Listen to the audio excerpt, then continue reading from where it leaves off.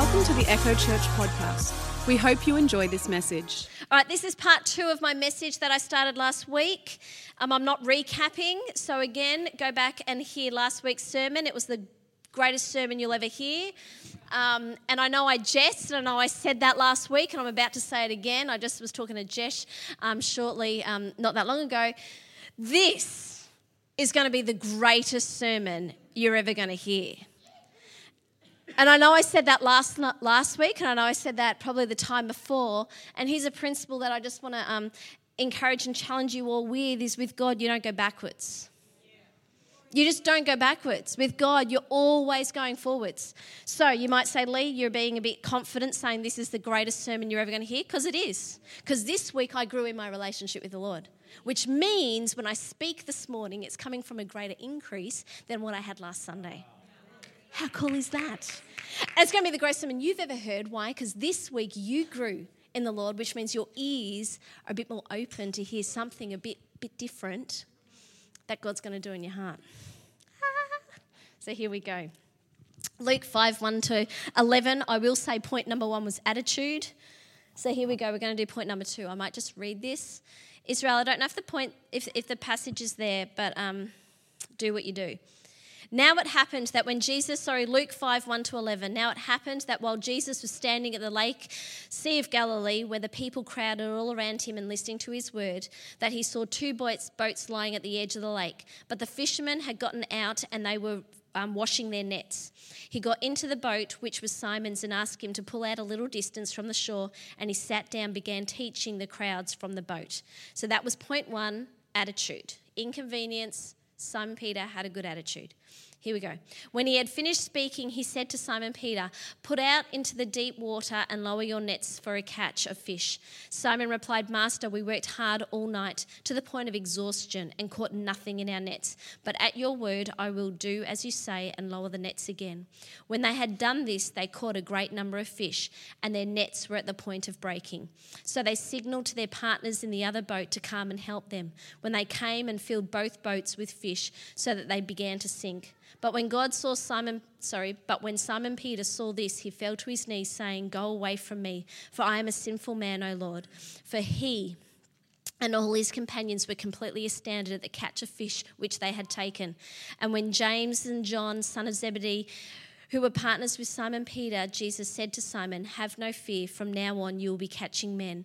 After they had brought their boats into land and left everything and followed him, becoming his disciples, believing and trusting in him and following his example.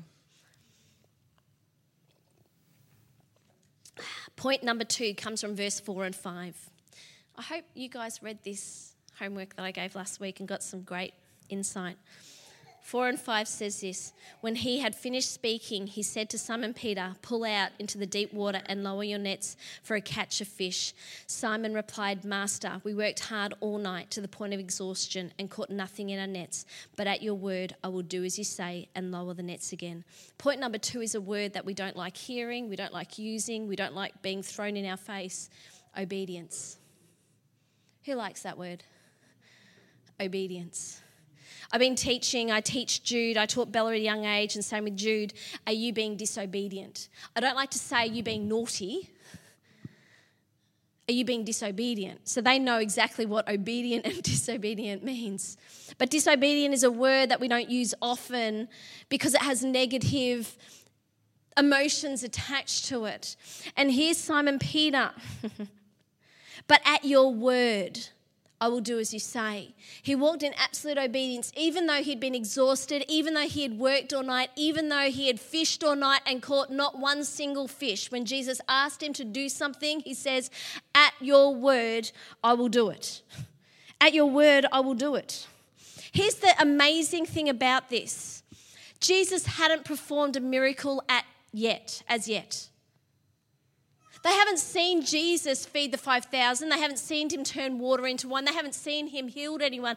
They haven't seen him do any of this. But yet they're saying, "At your word, Simon Peter, at your word, I will do as you say." With no foundation of what Jesus is even capable of. With no understanding, no history, no nothing. He's saying, "At your word, Jesus, I'm going to do as you say." Wow. It's not like they've been friends for 10 years, even 1 year or 1 week. They haven't even been following Jesus at this point. They haven't heard his teachings. Here's Jesus gathering his disciples. This is one of the first encounters they're having with Jesus, and yet their full trust, his full reliance, his full, oh my goodness, at your word, Jesus, I'll do what you say, is astounding. He's not going by feelings. He's not going by, I'm feeling tired, I can't be bothered, I've got a bad attitude because you've kept me up and you've crowded my beach with all these people and all I want to do is pack up, wash my nets and go home. Instead, he says, at your word, I will do what you say. At your word, I will do this. I was thinking about my life, and newsflash, I'm not perfect. Some of you might think so, just so you know, not perfect. And so I teach my children to ask questions. I'm massive on this. I personally, it's probably my personality, I love asking questions. I'm not the greatest at it. I'm definitely on a journey and I'm being intentional about learning to ask great questions. But it's a core value of mine where I love to ask questions. So consequently, I teach my 4 and 6-year-old to ask questions. Bella and Jude, go clean your room. No. Okay, what's a great question you could ask around this? Hey, Mum, can we finish this game and then clean the room? Sure, of course you can. Great idea. We learn to ask questions and have a dialogue because it's so important in life. I don't know everything going on in their life. I don't know every thought that they've got, what they're doing. I don't understand half the games that they even play. I don't know that that was a really important game and me asking them to clean was going to interrupt their game. No idea. And so them asking questions instead of just getting upset at me because I don't understand what I've just done is so important.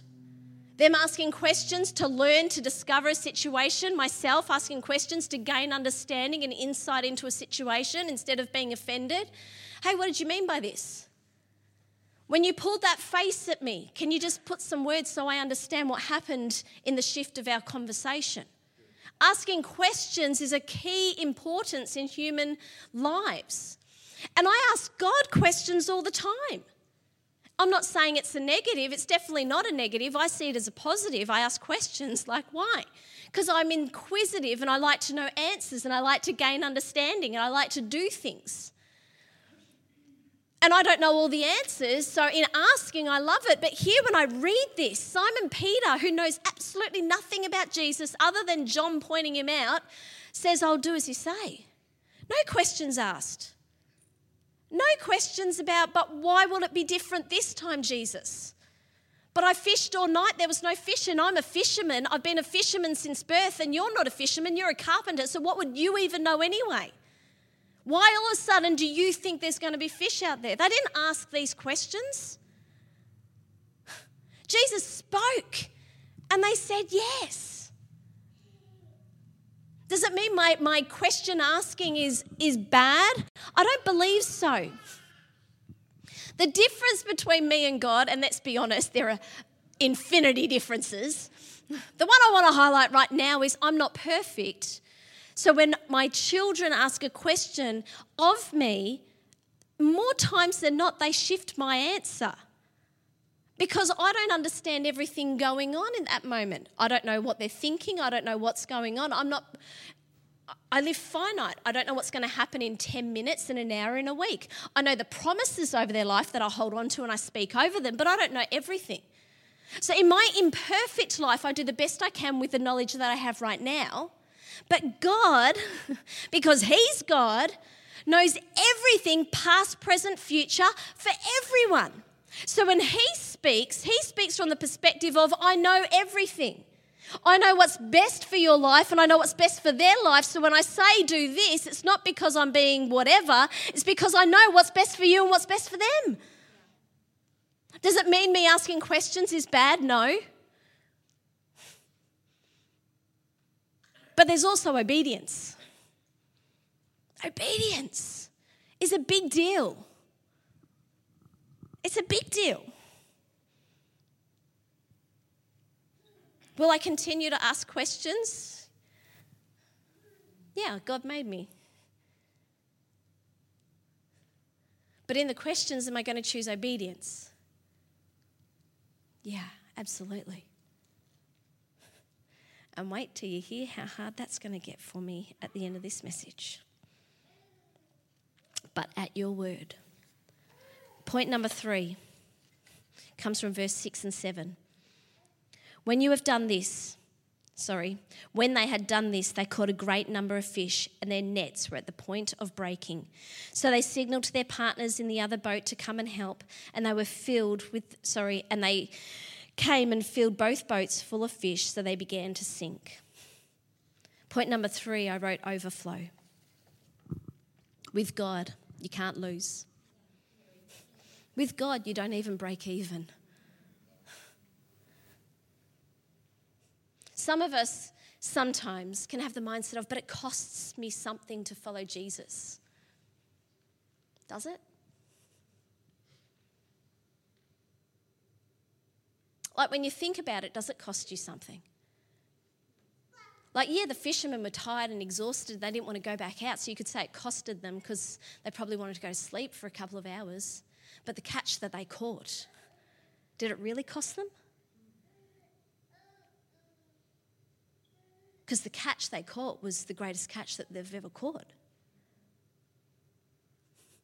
When we live in overflow, our life, like I used to think when I read this passage as a teenager, yes, I've read my Bible since a young age.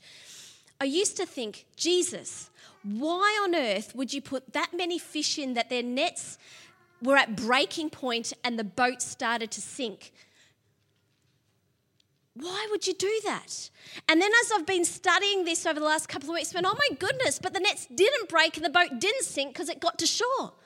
God was showing us his abundance, that he will overflow and bless our life. His goodness is to the point of no more can come into our life. No more can come in. It is that good. He's not just saying here's a little bit of goodness to get through today. He's saying no, it's at the point of the net breaking. It's at the point of the boat sinking, but it doesn't sink because it makes it back to shore.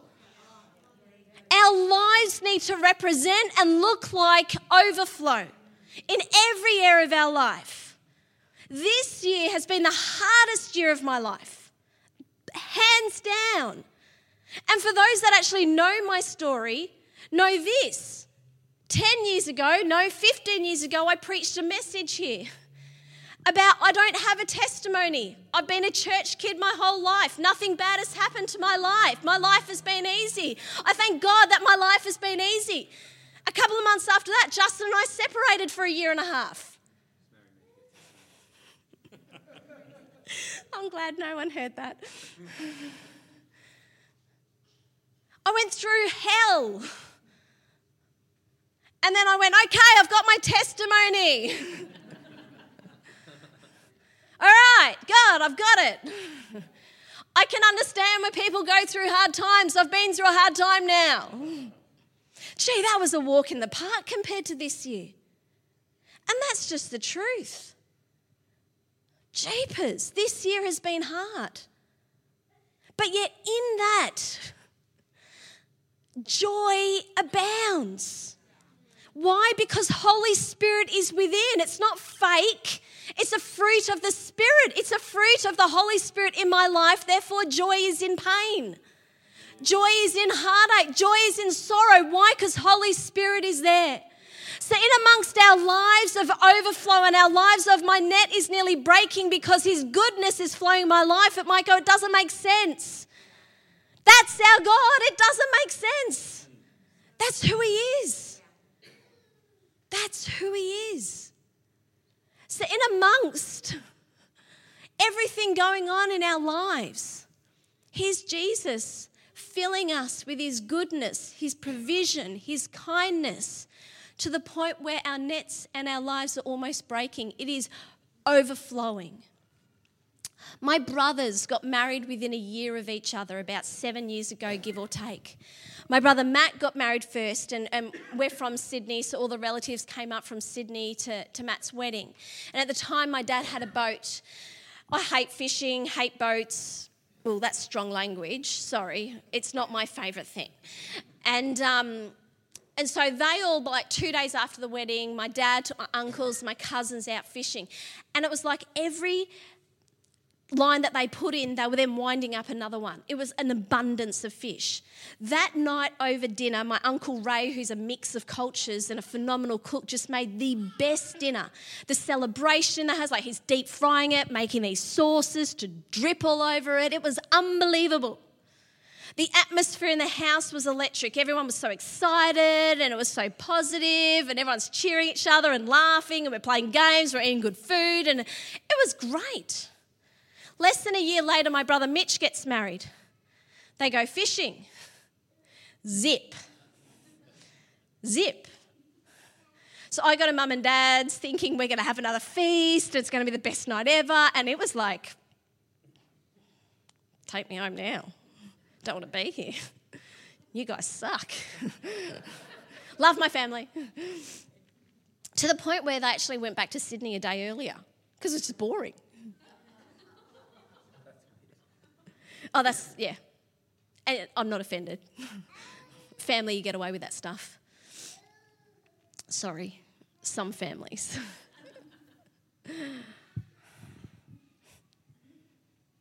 When you're in overflow, it's contagious and fun and everyone wants to be there. That's our life as Christians. Everyone should see your life and want to just hang out with you. Everyone should see my life and be hey, that's, I just want to hang out. Can we hang out soon? Let's spend time together. That's who our God is. When we step in obedience, that's what it looks like.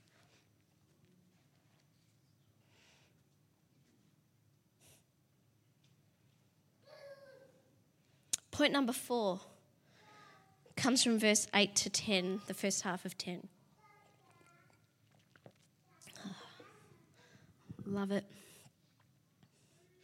But when Simon Peter saw this, he fell down at Jesus' knees, saying, "Go away from me, for I am a sinful man, O Lord."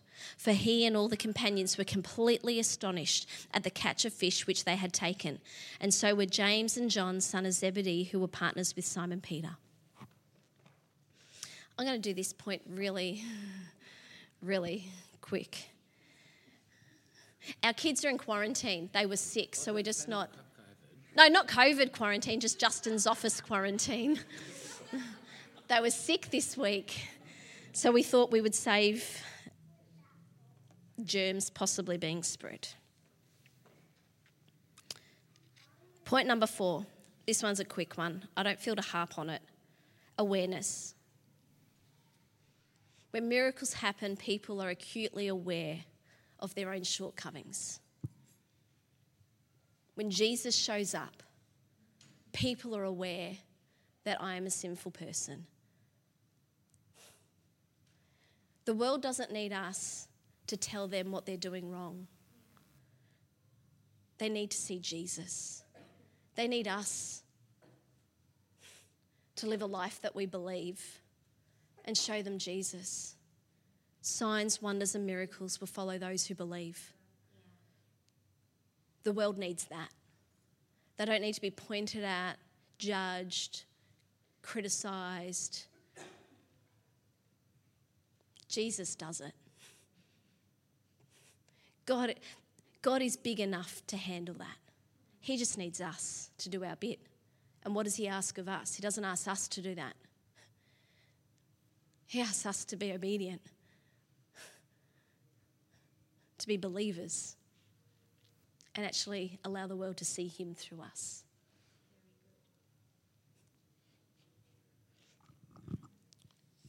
Point number 5. I've got like a 10-point conclusion as well, everyone. Comes from the last verse of 10 and 11. Jesus said to Simon, "Have no fear, from now on you'll be catching men." After they had brought their boats to land, they left everything and followed him, becoming his disciples, believing and trusting in him and following his example. Point number 5, I wrote as calling. God turned their jobs, fishers of men, into a calling. Fishers of fish, fishermen, what's the word? You know what I mean? Fishers of fish. Am I saying that right? Into fishers of men. God turned their job into a calling. Now, I know that doesn't apply right now, because there's no fishermen in here that I'm aware of. There might be some hobby fishermen, but not career fishermen. But it doesn't mean that it doesn't apply to our lives. We align our priorities with God's priorities. And Jesus called his disciples, followers of him, that's you and I, to be fishers of men. We're called to do that. We're called to carry that. That's what we're called to do in our workplaces, in our jobs, wherever we go, the shops, wherever we go, our neighbourhood, wherever we go with our families, that we are called to be fishers of men. The Passion Translation says this for the same words. It says, catch men for salvation. Here's the best part about this. Catching men in Greek, so here in end of verse 10, and you will be catching men. This is what Jesus calls his disciples to, you and I. The Greek word, not going to try and say it, means this: to capture alive, capture, to take alive, capture for life. See, fishers of fish, this is going to get confusing now. Fishers of fish, they fish for fish, so fish are completely unaware that their life is about to be completely destroyed. Fish are just swimming, doing their fish thing. And then they get caught, and then the moment they get caught, their life is destroyed. They're literally killed and destroyed. Literally. That's what you do with fish. You eat it. You kill it, you eat it. And here in the Greek, it's saying no longer are you going to kill and destroy what you catch. You're actually going to bring to life what you catch. They are once in darkness, now in light. Are you not getting this? This is like John 10:10 displayed. The thief came to steal, kill and destroy, but I've come that you might have life. The fish, they get killed and destroyed, but we get to see humans and go, I'm going to catch you for salvation. You were in darkness, now you're in light. For you are now caught to come alive. You're going to come alive. Wow. This is what we get to do. See people come alive. Flynn agrees. Honestly, let him walk around, James. See, Adam and Eve, here's my conclusion, which goes for a bit. Adam and Eve were told to be fruitful and multiply. Side note, if you're struggling to conceive, it's a promise and a command. So you tell God, you told me to be fruitful and multiply, therefore. You told me, therefore. So that's why I'm quite passionate about people in this, because God says, do it. So Adam and Eve are told, be fruitful and multiply. And so then when Jesus came and declared his disciples to be fishers of men, he's saying, be fruitful and multiply, born again. You're going to do what Adam and Eve were multiplying on the earth. You need to multiply for the kingdom. You need to see people born again into the kingdom. The catch is in God's hands. You know, God wants nothing more but to see people caught for salvation where the nets are at the point of breaking and the boat sinking. This is what God's heart is. This is his heart. It's his heart. Not just that we experience his goodness, but that people are born again. I find it fascinating that the first thing Jesus, when he calls his disciples, like this is Jesus from Matthew, that I spoke, last week I spoke about Matthew and Mark, and then this week Luke. When he's calling his disciples, the very first thing he speaks over them is that they're going to be fishers of men. The very first thing. Like the very first thing he asks, he declares, he speaks over is you're going to be a fisher of men. So when he sees your life, the first thing he asks is you're going to be fishers of men. When you say yes to Jesus, fishers of men.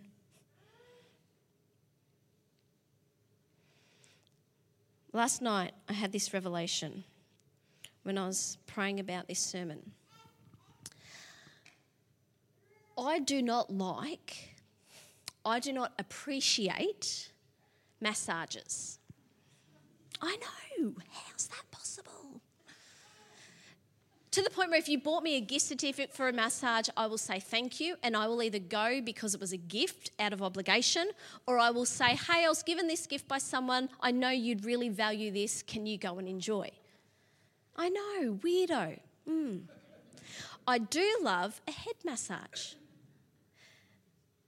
So like sometimes when I go to Frankston shops and there's like those places you can just walk in, sometimes I go, oh, can I grab a 10-minute head massage? And if I'm really feeling a bit like, oh, let's give Leigh some love, can I have a 20-minute head massage? I love it. I love it. Please don't give me one. That would just be weird. I just don't come and start rubbing my head in appropriate timing and place, you know. My hair's probably all messed up now anyway. So recently I went and got my hair dyed because my grey hairs were coming out loud and proud, and I had to go to a different place because my regular person was away on holidays. So I go to this place and, you know, it comes time to wash my hair and they said, hey, we're going to do a treatment on your hair. If that's all right, we'll give it a massage. And in my head I'm like, yeah, woohoo. So I'm lying there and they're giving me a massage and I'm like, oh, can you just finish? Already just finish. I'm like, something that I love is actually upsetting me. It's hurting me. And at the time I didn't think about this. I was just too busy concentrating on just hurry up, get it over and done with. So last night when I was thinking about this, I don't know why, I just was thinking about it. I went, oh, I hate it because I'm pressing my neck so hard against the bowl so water doesn't run down my back that what is meant to be enjoyable now is painful. Does anyone get the punchline here? What is meant to be enjoyable is now painful. Me, oh, God is so good. Me, who loves the Lord, who wants to see the whole world saved. As a child, I used to just pray, God, save the world. There were too many names to name. I just prayed for everyone. Like literally, I just pray for everyone. I want everyone to encounter God. Has allowed a bit of pain in where I'd keep my mouth shut now.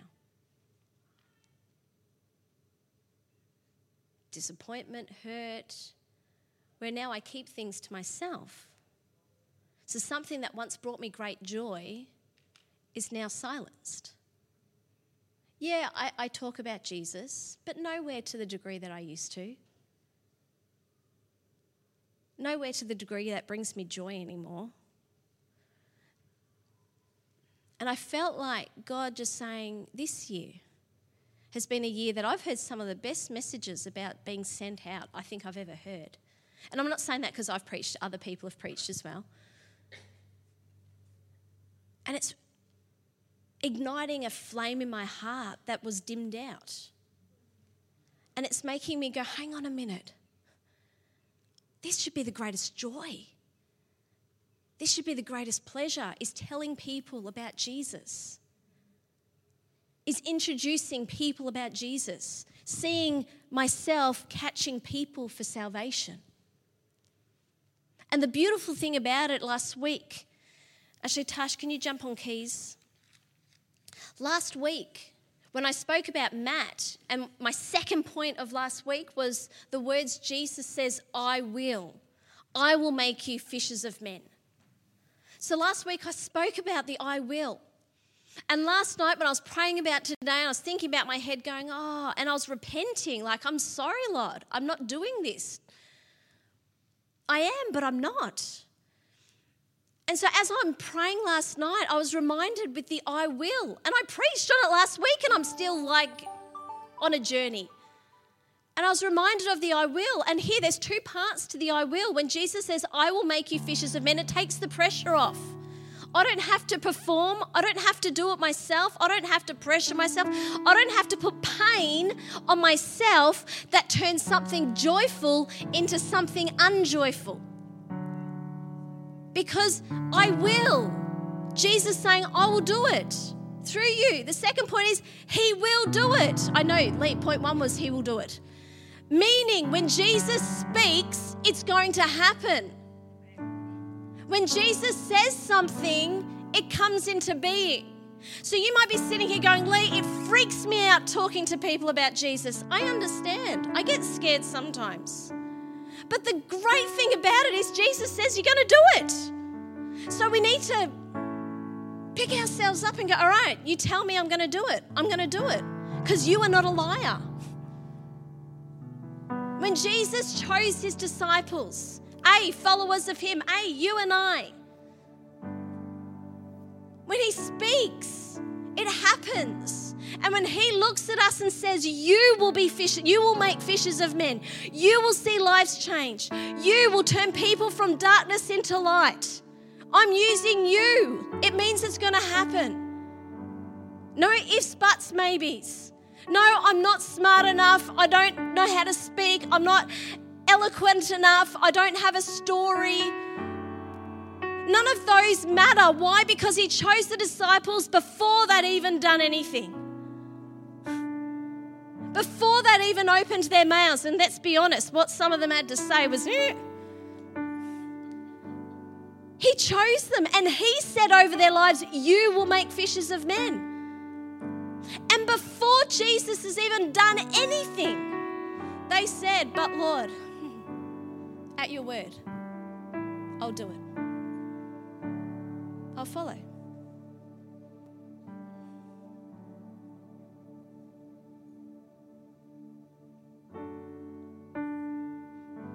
But at your word,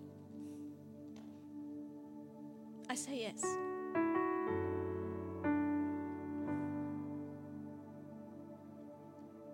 So I'm excited.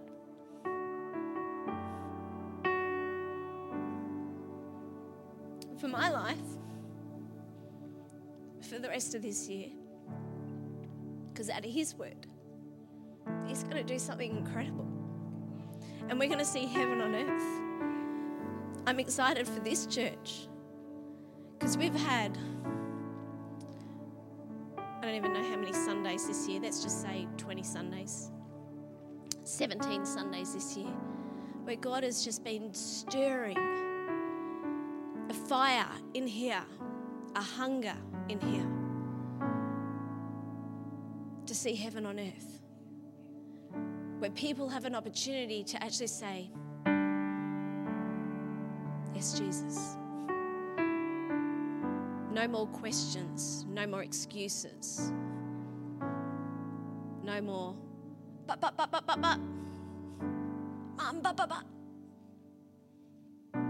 at your word, I'm saying yes. Where people in here are actually going to say, yeah, tag, I'm in. You're it.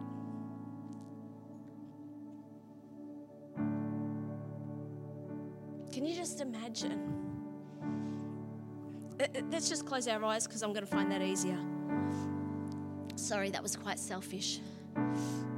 Close your eyes and focus on Jesus. A bit more holy. Wow. I was going to say this, and I'm going to say it, and then I'm going to say something else. Can you just imagine your family and your friends and your workplace and your neighbours encountering the King of Kings and Lord of Lords? Encountering his goodness. Encountering heaven on earth. But before we even go down that path, my challenge right now, my question right now is, are you encountering it? Are you encountering his goodness? Are you encountering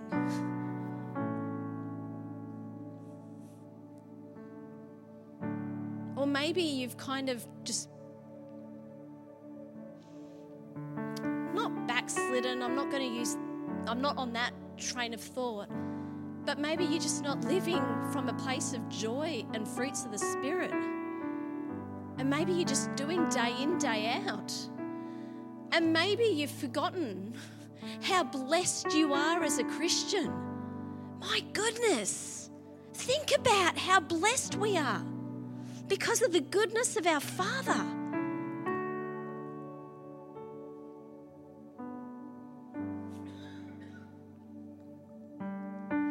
Maybe some of you in here just need to remind yourselves about the pearl of great price.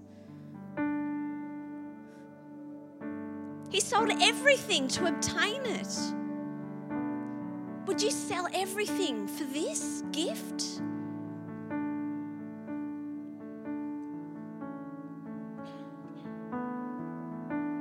Jesus.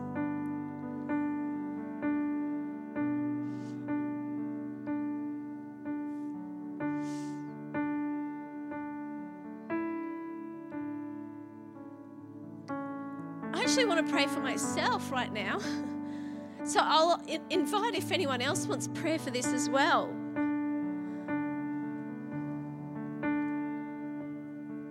But maybe you're in here.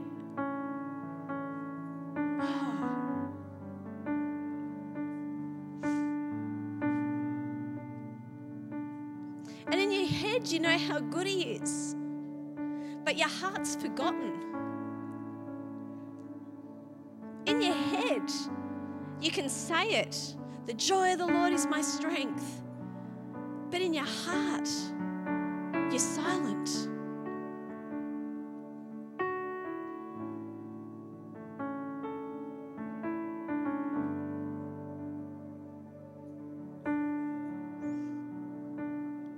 In your head, you know you're qualified, but your heart's telling you you're disqualified.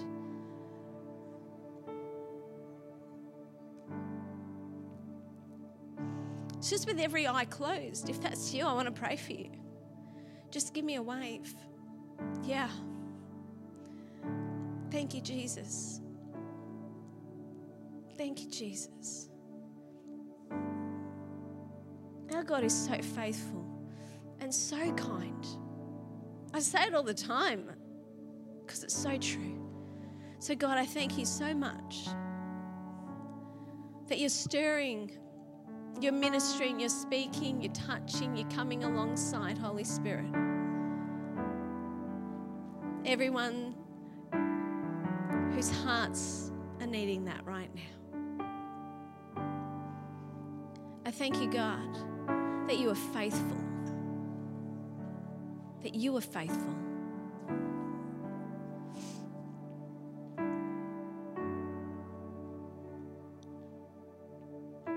And your word is final.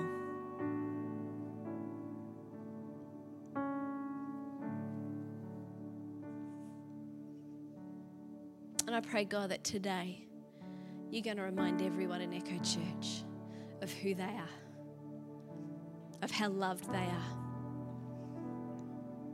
I declare this week is going to be a week of signs, wonders, and miracles because we believe. So God, I pray we're going to step out. We're going to open our mouths.